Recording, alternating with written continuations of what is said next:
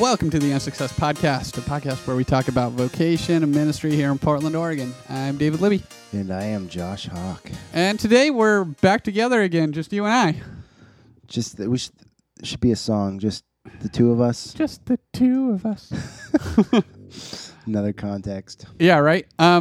So today we're going to be talking about something that came up when we talked with AJ about Sabbath, because he had recently written a book on Sabbath. But I think there's a lot more to talk about. You and I spoke, and Sabbath is a very churchy word, and Sabbath is only ever spoken about in a church context. And I think there's benefit to Christians for keeping the Sabbath, but I think there's just benefit in life. So I think one phrase that comes to mind is self-care. I think self-care and Sabbath have a lot of similarities. Which you are not a fan of the idea of self-care. Oh man, and I'm being honest. I'm not a big fan of a lot of Sabbath practices too, and I don't. Because I think at its heart, and this is where we need to be careful, I think, is when we have self, when it's about self, when we take a Sabbath for ourselves, to energize ourselves, or to I don't know, it just becomes so selfish in nature, and that's the ideology, I guess, that kind of rubs me wrong a little bit. And so in self-care, the same way, like if we're taking days off or being intentional about caring for ourselves, just for ourselves' sake, then I don't think that's good enough. But being able to love others, to care about others, to operate through life, there are practices that are essential. I just not crazy about framing them in the terminology of selfishness. Sure. So then, what is Sabbath? A good word. What's Sabbath? If it's not for us, which I would disagree and point to certain words of Jesus, but we'll get to that. What? Well, yeah, I think now. I think it is. It's for us, sort of, but not ultimately. I think it affects our relationships with everybody around us. Whether at work, whether or at home with our family or with our friends. And so it affects the system in which we're a part of, I guess. We're in a really interesting world. I have some friends who are from Kenya. The seminary I went to had one of the professors was from Kenya, and so there are some friends of his who would come to the school as students, and I got to know quite a few of them. I worked on the maintenance crew with some of them, and more than one of them brought up the same thought when they first got there. Like in their first term, they would say, "Gosh, it's so strange being here because you stay up so late here. You when the sun goes down, the lights come on and the computer is on. You stay up later here." And especially we were in seminary. I mean, it's grad school. You're working your butt off, and so you're working all night or well into the night, and then you wake up early and go to class. And so, like, the natural rhythm of work and rest is thrown off, and then the Western idea of like what you have to do and how you have to live your life. Especially, we were in grad school. there's no Sabbath. Like you can't take a day of rest because there's crap that needs to be done. Yeah. There's school. Yeah. And then there's work on top of school because you can't go to school if you can't pay for school. So you're working on top of that. And then for a lot of us, we're married. And so you have time with your spouse that's put into that. And then you have, some people had kids. I didn't have kids at the time. And so there's time that goes into that. In the Western world, we don't rest. And maybe that's why... try and still articulate why my holdup with self-care or that self idea is. And maybe it's because if we're living in such a way where we need to take a day off a week to re-energize, to recharge, to take care of ourselves, then, man, part of me thinks we're living wrong. Like if we're running ourselves ragged, like there are natural rhythms and routines, I guess. You said you preached a message a while ago, on Sabbath, and you used a bunch of R words. Yeah. Used an alliteration, which our generation's not crazy about, David. Don't say R word. Rest. Well, let's say what the R words are so that people don't get the wrong idea. Relationship, resistance, rest, and rhythm. They're perfectly appropriate words. Except they all start with the same letter. They do. It was not. I was not happy about having done it, but it works. And sometimes you just got to go with it, I guess. I didn't like that. I did, but I did. But anyway, the natural cycles of rhythm and rest, and we don't sleep well as a society. I think we probably don't sleep enough. We don't rest enough. We're always pushing ourselves, and so. Like we go, I need a vacation. Like, man, why do we live our lives? We burn the candle at both ends. Yeah, and then we just we wait for that vacation or retirement. Are you our whole life is built up until we retire? Another R word, by the way. Right. Sabbath as retirement is work until you're done. That's not what Sabbath is. No. That's the opposite. That's the thing we're trying to undo with this podcast. Right. So, yeah, I don't like thinking about Sabbath or self-care as this a day a week where we have to recharge or re-energize because we're just working like crazy.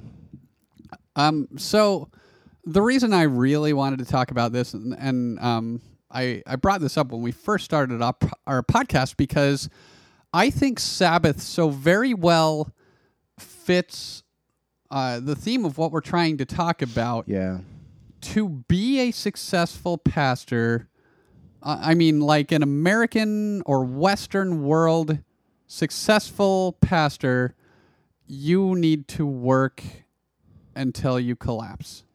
Maybe not. You could get lucky. That's true about just about any profession, too. Right. But if that's what you're chasing, you need to work until you collapse. I knew a guy who he required that his paid staff work between 65 and 80 hours every week, and then he required that his volunteers, it was a big church, and his volunteers needed to work in the ballpark of 40 hours for the church a week.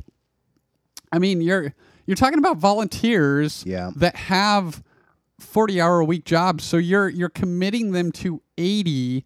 Most of them have families.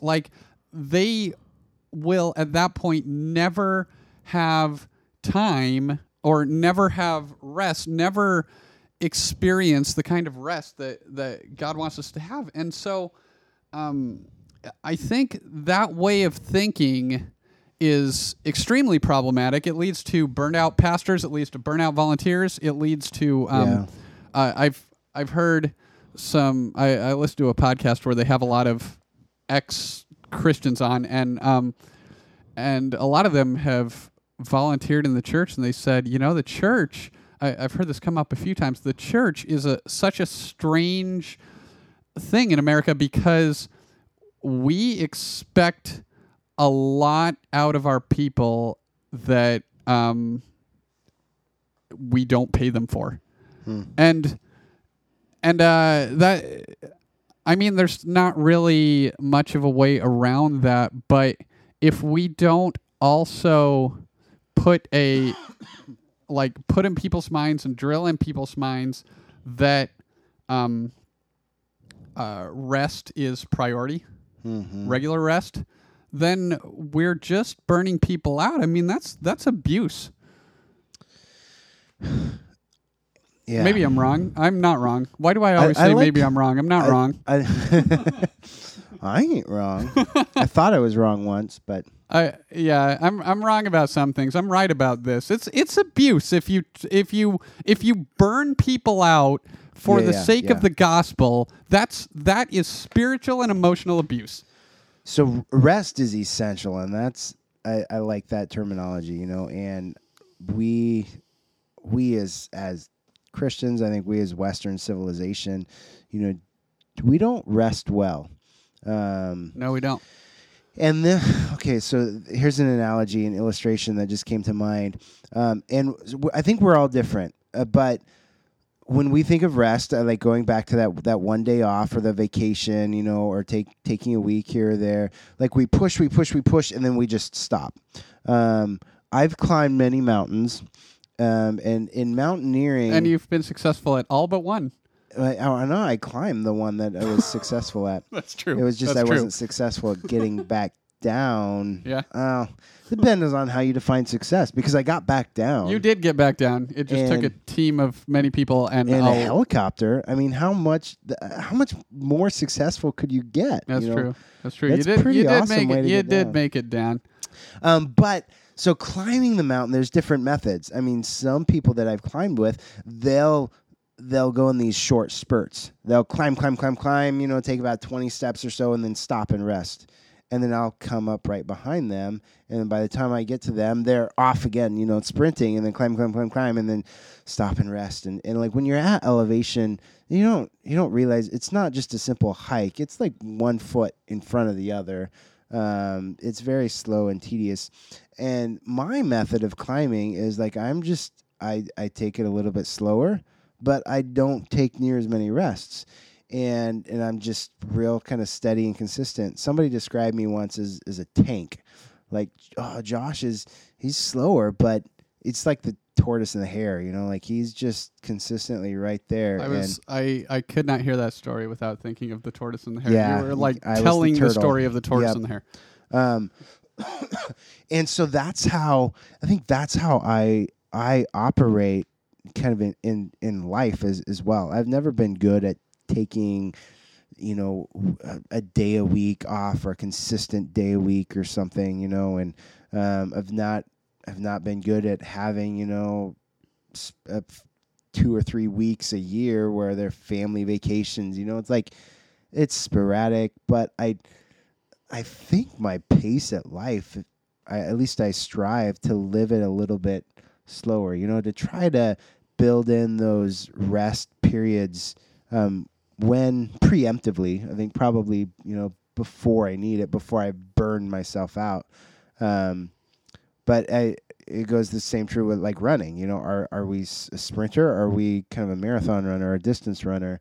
How do we operate? How do we function? And some careers, some people might need more of that sprint mentality and need more of a regimented routine, where others might not. And so I don't know if there's a formula, a one size fits all with Sabbath. I do think there are rhythms. We look at the Bible, and it seems like, it's the rhythm of 7 days in a week, and God pretty much ordered us to take 1 day off, 1 day a week off. So that, I would say, by and large, that's a great principle to live by. But I don't think we should ever be legalistic to that. Right. I got a bunch to say here. I'll be the Bible guy this week.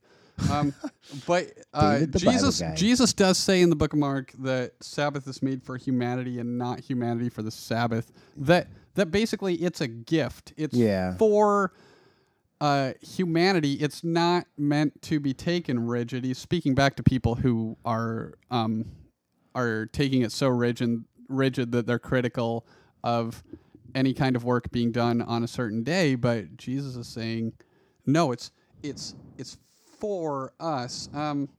It is a gift. I like that. You know, it's a gift, and there are actually 2 in the Old Testament stories about like why the Sabbath, and the first is in Exodus, and the Exodus reason basically for the Sabbath is because God did it. You know, God rested, and so we're to rest. Well, why?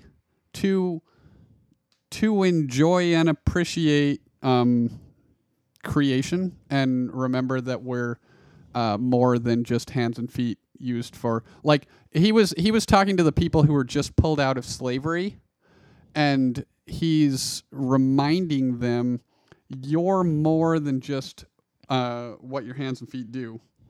You're it's a reminder to appreciate all that God's created. And then the second moment was in Deuteronomy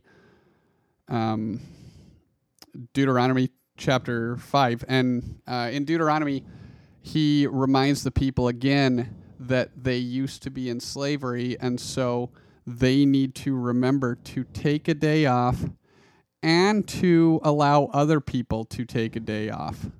Like, to care for themselves and take that gift and remember God's creation, and to rest themselves, and to also give that gift to other people, to not enslave them and not push them too hard. And I think that is where you see pastors get in trouble sometimes, because we push our volunteers so hard. Yeah, when we're planning events too, you know, like I've always been cautious about planning too many like weeknight events, because I want to encourage, you know, people in the church to spend time in their homes, to be with their families, you know, rather than having everything revolve around the church, you know, and so I think wherever we are, especially when we're working with volunteers, but even with employees too, be careful about that, you know, and look for ways to give people under your influence, to give them time away, to give them rest. Yeah.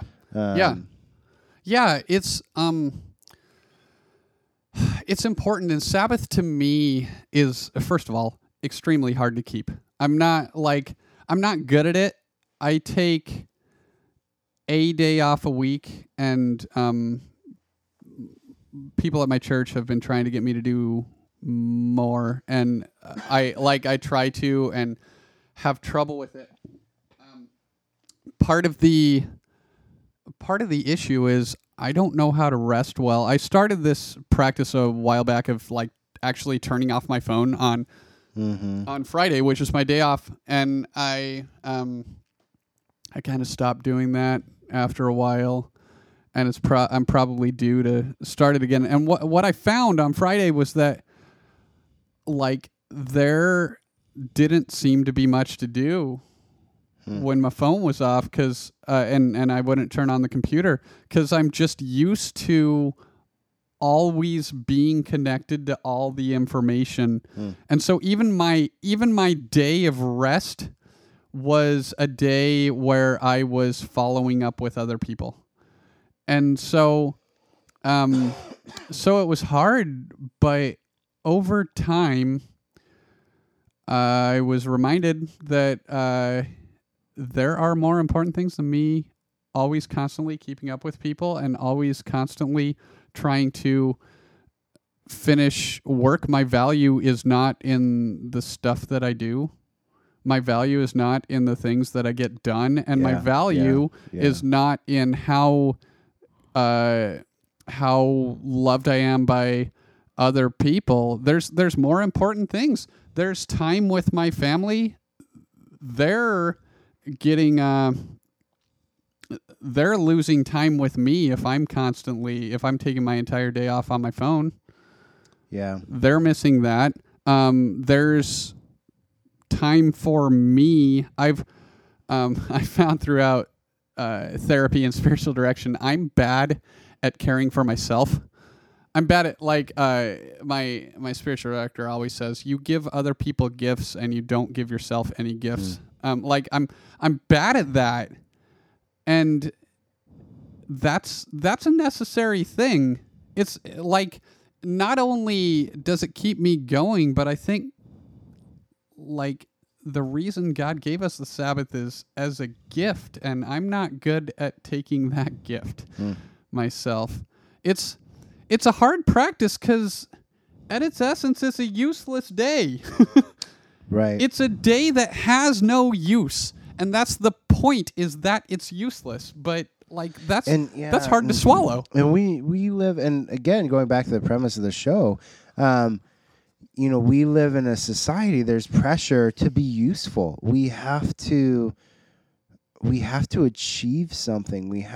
Our lives have to matter. I was having a conversation recently about somebody, about how we actually hold on to this idea of legacy. Like we want to be able to leave a good legacy. Like we want our lives to make a difference, to really matter. I'm like, but if we're honest with ourselves, everybody, like the earth continues to spin without our involvement, and that was something that really struck me, when we had AJ on the show, when he said the thing that scares him about the Sabbath is using the example of Moses, when Moses was up on the mountain and came down and all the Israelites were worshiping the golden calf, and and he got mad.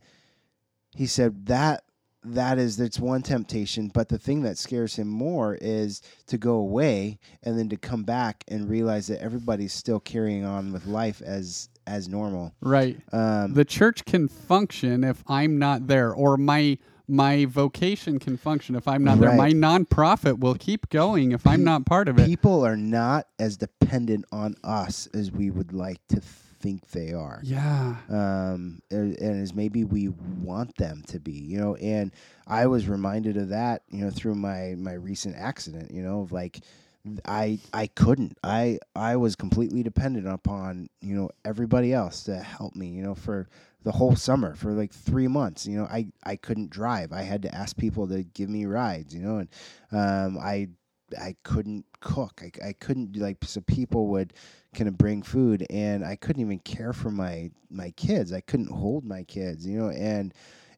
but guess what? People still lived. Like their life continued to go on, even though I wasn't able to give of myself, to help others, to perform, to function, as I think I'm, supposed to, and it's humbling, but it's not until when we can embrace that, when we can be okay with not being needed, that's actually when we're the most useful. I think like there's some irony there. But that gives us the biggest impact when we don't need to have an impact. Right. Wasn't that your uncle was talking about getting to the point where we do the right thing just because it's the right thing, and it's sometimes gonna, cause you trouble or your ministry trouble or whatever, but like part of the spiritual life is getting to the point where that stuff isn't important anymore. Yeah. And I think the word that comes to my mind is surrender, like a true point of surrender, of recognizing that, man, our life doesn't matter as much as we would like to think it matters. And that makes our life matter more. Yeah. Yeah. And that's the gift that Sabbath gives us. Yeah. It reminds us not only that the world keeps moving without us, which it does, and we can get in this space where we think we're absolutely necessary to the movement of the world. But like that's one thing that it gives us. The other thing that it reminds us in time, and Eugene Peterson writes so much about this, but that Sabbath is a time where we're reminded that our value is not from the things we do. It's from God. Good. It's from our worth according to God, and that does not come because of the things we've done. God does not love me because of what I've done at the church. God does not love me because of the things I've written or the things I've or the people's lives that I've affected. God doesn't love me because of those things. God loves me because God loves me. Like my value is in that and that alone. And that I think that's the biggest gift, and that's a very spiritual look at Sabbath, but to me that's the most impactful is the reminder that a useless day gives us. The reminder that our worth is in God alone and not in the crap that we do. It's such a countercultural thought too. And it goes against Western civilization, in society and the worldview that we're conditioned to believe and to practice. That our life only matters if we contribute. If we play our part, if we work as hard as we can. Right. And that's, I'm starting to have moments where I'm like, oh, is a midlife crisis starting? I'm too young for it. I'm only 34, but there are moments where like I don't know if it's burnout or what, but I start thinking, who cares about any of this? We're all going to die. I've had that thought like a lot recently. And I think that's where a lot of midlife crises come from is I haven't accomplished enough or none of it matters. You start getting into like being like the writer of Ecclesiastes. Like it doesn't, none of it matters. Everything is crap. And I think the reminder that the things you do aren't what ultimately matter. The things you do are good, and it's great to do them. It's great to join God in the work He's doing in the world, but ultimately your value doesn't come from that. Yeah. David, I've gotten some kind of pushback on the idea of Sabbath or intentional rest. I think there's a generation before us that views that as laziness. Yeah. So they're like, work hard. Like you're supposed to have a strong work ethic, and let's be real, the millennial generation, in which we're kind of forerunners for, or the beginning of. Yeah. We have. There's a stereotype of millennials that they're lazy and entitled, and I don't agree with that necessarily. But there's that's the stereotype, and that is a culture or two before us, like but there's projecting onto. There's some truth to that, though. Like I don't know. I think back at like the 60s or 70s. I think back. I wasn't born in the 60s or 70s, but there seemed to definitely be a similar mentality that kind of existed. A little bit more of a kind of a happy-go-lucky or kind of come what may attitude. And we live in a city that has a nickname that it's where young people come to retire. And and I love Portland, but it's interesting. I'll go to have brunch on a Wednesday and have to wait in line. I'm like, wait, don't anybody work in Portland? Which is ironic because you're there too. So yeah, it's very touche. Like I see the irony there. But I'm working, David. It's no, I know. But that's one of the hard things. Sorry, I'll deviate and then we can come back. But that's one of the hardest things for me to accept as a pastor, because I think I work pretty hard. But like in general, but a lot of what we do is meetings. And a lot of those meetings happen in like coffee shops and a lot of or in bars or restaurants or whatever. And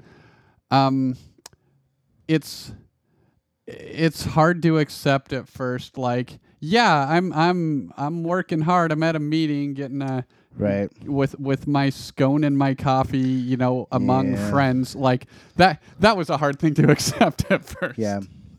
But at the same time, like it's all hours of the night too. I've had meetings, at midnight and 6 a.m. And that's the thing that I realized. But anyway, so you're saying like there's tons of people and not at work.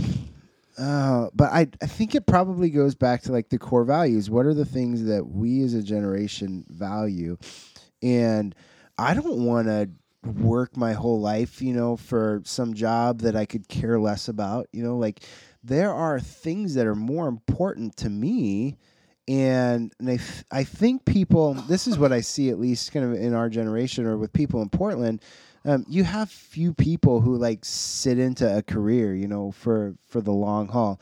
I have some neighbors who, are fairly successful. One of them works at Intel, the other's a nurse, and they have young children, but their plan in a couple years is to sell everything and to take their kids and to live on a boat, and to sail around the world for a couple years, and do the kids have a say in this? Because they and they're excited about it too, but they're gonna go and they're gonna homeschool, and like that sounds cool. And I think the generation before, like they're like, okay, we got to work our whole life so that we could do that. Man, why don't we just do that now? If that's our value, if that's what we want, why are we pushing that off? And so I to say all that, going back to this idea of intentional rest being lazy. I don't think. I think it's embracing a value that. Yeah, I don't think it's laziness, and I also think what's interesting is that the same people who often like motivational speakers, one generation ahead of us, motivational speakers and pastors and other people have repeated the line, and I know you've heard this. When you die, none of that stuff that you've done is going to matter. Like you're not going to end your life thinking about all the work that you've done. When you're on your deathbed, the most important things are going to be on your mind. And you've heard people say that. The motivational speakers have said that. Those same people are often the ones that are pushing people to work their butts off. And I'm like, maybe taking those ideas into consideration, that at the end of your life, the things that are going to matter are family, friends, relationships, the love you gave to the world, the compassion that came to the world through you. Like those things will be the things that really truly mattered to you. And so we need to work that stuff into a rhythm of our lives now. Yeah, right. Like if we work our butts off and then end up realizing, oh yeah, that speaker was right. Well, maybe we should take his or her words into consideration. And then when those same people are calling you lazy, well, you're not. I mean, like that's fine. Like let them call you what they want. It's not laziness. It's like living out the values that you want to that are important to you. Yeah. Yeah, I think of the song "The Cat's in the Cradle," and there's so many movies like that too. And the cat's in the cradle and the silver spoon. Like I'm gonna tear up and cry, and and that's because of my beautiful singing voice. And for me, being a parent of 3 daughters, like those things hit so close to home, and realize, man, I don't want to give my life to something else, and to realize in 20 years that I barely know my children. Right. And I had the realization. So I worked at UPS for a number of years, and we had a conversation at one point. When I was down in Eugene, the crew that we worked with, we were like family. We were pretty tight, and I still have some of those relationships. But there was a morning where we were talking, and we realized that we spent more time with each other, and this is part-time, so this is only like a 4 to 5 hour shift a day. But even with that, we spent more time with each other than we did with our family or with our spouse. And like, wow. So there's a couple different ways to look at that. Like first off, you're like, well, screw this. I'm going to quit and leave and go do something I value. Or we can find value in that, which I think is what we ended up doing. And that crew, like we became family. We did stuff together outside of work, and we're like, hey, we're going to make this. I mean, work is not a core value, but these relationships are, and we're going to kind of enjoy it while we're here. And, for us, the bottom line wasn't to get the boxes in the cars, but that was our managers. They tried to instill that in us, but man, that doesn't matter now. The things that matter is those relationships that still exist, and the stuffed French toast that I learned how to cook because of one of the gals that was there. And sounds awesome. It totally is, and I learned that from the relationship at UPS.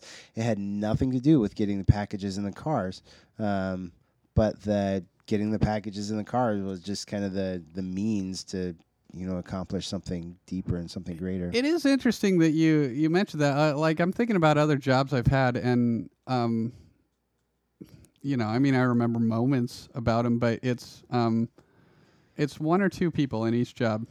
Like that's what I remember about the job is the people that like we got close. It's that really is what matters. No, you mentioned how you can get like all your time taken up. My 6-year-old just recently, like I had to go back for a meeting at night once, and she kind of went, "You're never home." Yeah, I mean, like that hadn't. Eugene Peterson had that realization. It was his kids, and it was like after his 3rd or 4th meeting in a week, and he's like, "I'm done. I'm not doing this anymore." Yeah, I hadn't noticed. I thought I'd been home enough. And maybe kids are like the worst mirrors ever. They are the best, I guess. They are. They show us what kids are good. I read a book called Sacred Marriage. Shout out, it's great. Years and years ago before I got married, and Gary Thomas Point in the book, like part of it was that. Well, I mean, the point of the book was that marriage is meant to like help make you holy. Yeah. But that one of the things that he said, he was like, marriage is a giant mirror that will point out all of the flaws and problems with you. And I thought about it because it's not like my wife points them out. She doesn't.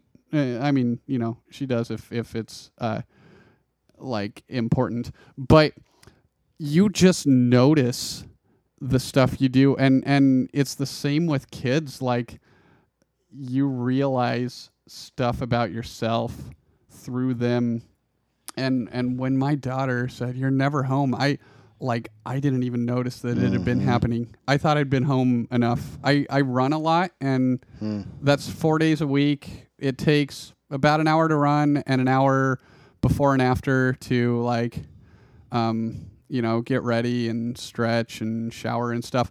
So that's 2 hours a day, 4 days a week, plus work, plus meetings, plus like there was a lot of stuff, plus podcasts. I mean, we not that this takes up a long time, but we had a run where we were doing a lot of them in a row just because that's how timing worked out.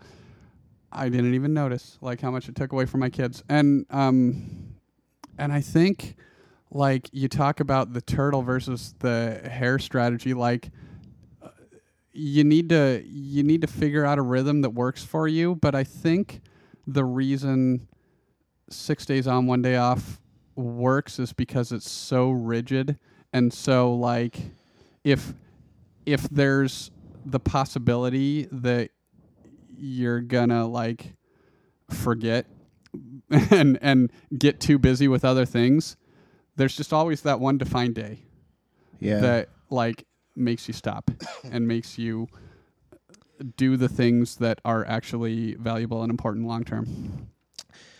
David, one of the things thinking about the purpose of intentional rest, what I do not like is if we take time away so that we can become more effective and successful in the other 6 days. Like I do not like that at all. That does not sit right with me. Right. So because that's trying to use that time, use that self-care, use that intentional rest, that's trying to make it mean something or make it have a point, And there's something we're created, we operate best when we realize that we need time that doesn't actually lead to anything, that's not productive. And it doesn't have to make us more productive for it to matter either. Well, that doesn't even work. Like I've tried that, where I like when my mentality is this day off will make me more effective the other days. I mean, technically that's probably true, but that's not the motivation. Like when I do that, I've caught myself before. I read sometimes on my day off or my Sabbath day. I like reading, and I was one Sabbath reading a leadership book, and I'm like, this isn't a day off. This is me. This is just me working. This is me trying to make my ministry more effective. Like I should be doing this not today. That's not a day of rest from the other things. That's just me working and calling it a Sabbath day. Yeah. That's garbage. So it doesn't work. Like trying to use your Sabbath day to make better the other days. Yeah, I think that intentional rest day, like, it has value in and of itself. Yeah. It doesn't have to lead to something else, and because I don't like the mentality of having to push and push and push, and be so driven to be more successful and building something bigger and better, and so yeah, man, it's an important value, and I mean, like AJ was saying when he was on, it's one of the 10 Commandments. Like it was obviously one of the foundational things that God put in place for His people, and it's the one that we not only tend to exclude, but we value when people don't do it. But there's value in resting in and of itself, resting in a rest for your soul, resting in God, resting in to remind you of the things that are truly important. It's an important value, and it's an unsuccessful value. It's not one that makes any sense to us Western Christians, and that's a problem. And we need to revive this kind of practice. Yeah, I think with all of the 10 Commandments, it's like God didn't give those because to be strict, regimented rules that we had to live by or abide by. But like, he gave those, he outlined those for us because he's like, guys, I made you, and you work best when you follow these rules. You know, when you work under these principles, and so we can live our life without taking any Sabbath, without taking any rest, but we don't function very well, you know, and I think we probably find ourselves being discontent in everything. But when we take that intentional time, I think it does have a way of permeating the rest of our whole lives, and we find greater joy, greater contentment, just a happiness, a more positive outlook on life.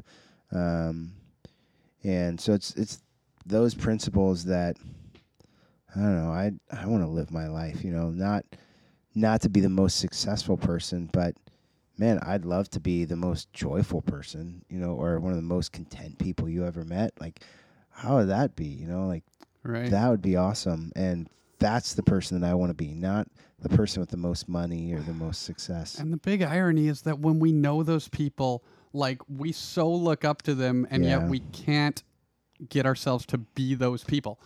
It's so frustrating. I wasn't joking. I mean, I've kind of kidded about, like, I want to write a leadership book, you know, in the vein of like 7 Habits of Highly Effective Leaders or something, but where if you put all these principles in place, you'd probably shrink and kill whatever ministry you were doing, and yet it would be much more in line with biblical ideas. We keep talking about this principle, and I'm like, yeah, that would definitely be one of them. Regular rest for the sake of rest. Yeah. Like, well, it will decrease stress. It will give you more joy. It just, yeah. I know you've been doing some writing on this idea, but like I really want to at some point, and think I will, write a book for like following in the vein of typical Christian leadership books that, in my opinion, would have a much more biblical outlook, and also would not sell very many copies. It would it would not show up in Target or Barnes and Noble or anything, because like no one wants to hear about the, you know, how to make your life suck from a from a Western perspective, but be more in line with the kind of person God calls his people to be. Yeah, because that's what being really happy is. Yeah, and yeah, I don't know. Maybe I'll do it. I probably will do it at some point. I'll if I ever get to outlining it all the way, then I'll definitely write it. But it's that part of it where whenever I start outlining the idea, I'm like, this is a stupid joke project and no one would ever read it, so then I scrap it. One of these days, though, I'll like if I'm up for 48 hours and my mind is just spinning into some weird ideas, I'll outline the whole thing and then it'll get done. But just make sure you don't read it on your day off. That's right. All right. We've like how do we live this? Like is there any practical applications? Like just take a day off. It's be intentional. Yeah, like it doesn't have to be the same day every week. I think I mentioned already. I was turning my phone off. That actually really helped. I like finding a way to detach from your normal flow of life, I think, is the key. Like, if your constant thing is to be checking Twitter or Instagram or Facebook or something, either leave your phone off or like don't click on the apps. I know your thumb naturally goes to them because you're on them all the time. Don't. Or if you check the news a lot, you know what? You'll find out about what happened tomorrow. Yeah. You don't need to know today, and that's the point. The world will continue without you, and it doesn't need your input. No one on Facebook or Twitter needs your hot take on the news of today. They can get it tomorrow. It's okay. In fact, you know what? Your hot take is going to be a much more thoughtful take tomorrow than it is today. Yeah. Let it sit for a while. You don't need to be invested. Don't if you're constantly, if there are certain friends of yours who, whenever you get together, the conversation always naturally goes to work stuff, maybe don't hang out with them that day. Like, do something else. You don't need to. Find some way to switch up the flow of your life so that you're not focused on the things that you normally are. Eugene Peterson always said he and his wife would go to the woods in the morning and they would hike, and they actually remained silent until noon. They'd go on a hike, they'd enjoy creation, and then when they ate lunch together, they'd pack some sandwiches. Then they would talk, but they didn't for the first 6 hours of the day, and that was a practice that worked for him. I know my friend David. He used to go skiing. I know you like skiing. He would leave his phone off. He had an associate pastor, and he had me, and so he just got the church in the practice of like, on my day off, you will call one of them because I don't have my phone. And that's a good way to do it. Like, figure out something and then make it stick. I think what AJ said something that was challenging. He said, is Sabbath a privilege for the rich? Oh yeah. That was so good. And so there are a couple things that come to mind, as practically. I think that there are things that all of us can do, even if you are strapped and you have to work 80 hours a week, 7 days a week. Like, there are some practices, whether it be like on a lunch break or something. I think detaching from the world is really important. And so there are definitely some things, even in that kind of an environment, I think that you can do to remind yourself that you aren't that important. And so there's that aspect. Find something that works for you. And then the other thing, I think, is, and this is a challenge for all of us, seek ways in which we can give the gift of Sabbath to others. And so, like, right now I'm thinking of like my brother and sister-in-law who have a new baby at home. Like, man, are there things that I can do? They're not getting any rest, literal rest. Are there things that I can do to help them, to jump and say, hey, I'll take your kids for a couple hours so you can take a nap, or so you can have some quietness. What are those things, or single parents? How can we help single parents out? Like, what are those gifts, those opportunities in which we can give rest to other people? And I think in doing that, we will find ourselves in this place of rest, I think, through that as well. I think it's definitely a gift that gives back. Right. That's so good. Giving the gift of Sabbath to others. Yeah. Oh man, that's so great. That when AJ was talking about the poor, I was thinking, if you're living in a tent, if you're homeless in the city and you're constantly in danger of getting swept and you don't have like clean clothes at all, and all of your clothes are super wet, and you're getting harassed wherever you are, and you have no money and nowhere to go. Like, how do you take a day of rest? How do you take any rest? Yeah. You don't rest. You're always on edge. And so finding ways in society to give the gift of rest to someone, whether it's your brother who just had a baby, or whether it's like offering some kind of solace, some kind of shelter. It could just be something as simple as some dude's freezing outside, buy him McDonald's and hang out for an hour and a half or whatever. Sorry, McDonald's, for the people who are going to be hanging out for an hour and a half now. But it could be something simple, but man, offering the gift of Sabbath to someone is just an awesome idea. So, yeah, that's my 2 cents. And it works different for everybody, you know. And I don't think I'm ever gonna be the guy who has, you know, a certain day of the week every week, you know, that it just doesn't fit in my rhythm, you know. But realizing, I think that I do need to embrace intentional rest, you know, on a regular basis, you know, and then give that gift to my family too, and you know, to those around me, and so yeah. Well, it doesn't like you do what works for you. Sabbath was made for humanity, not humanity for the Sabbath, because it's a gift. It's a gift for each of us. It's a gift of a useless day. So, man, that's a great way to end. That's a good place to end on. So, you can find us at Unsuccess Pod on Twitter, on Facebook, on Instagram. I haven't said that in a while, but we're still there. And for the Unsuccess Podcast, I'm David. And I'm Josh. And we will see you next time.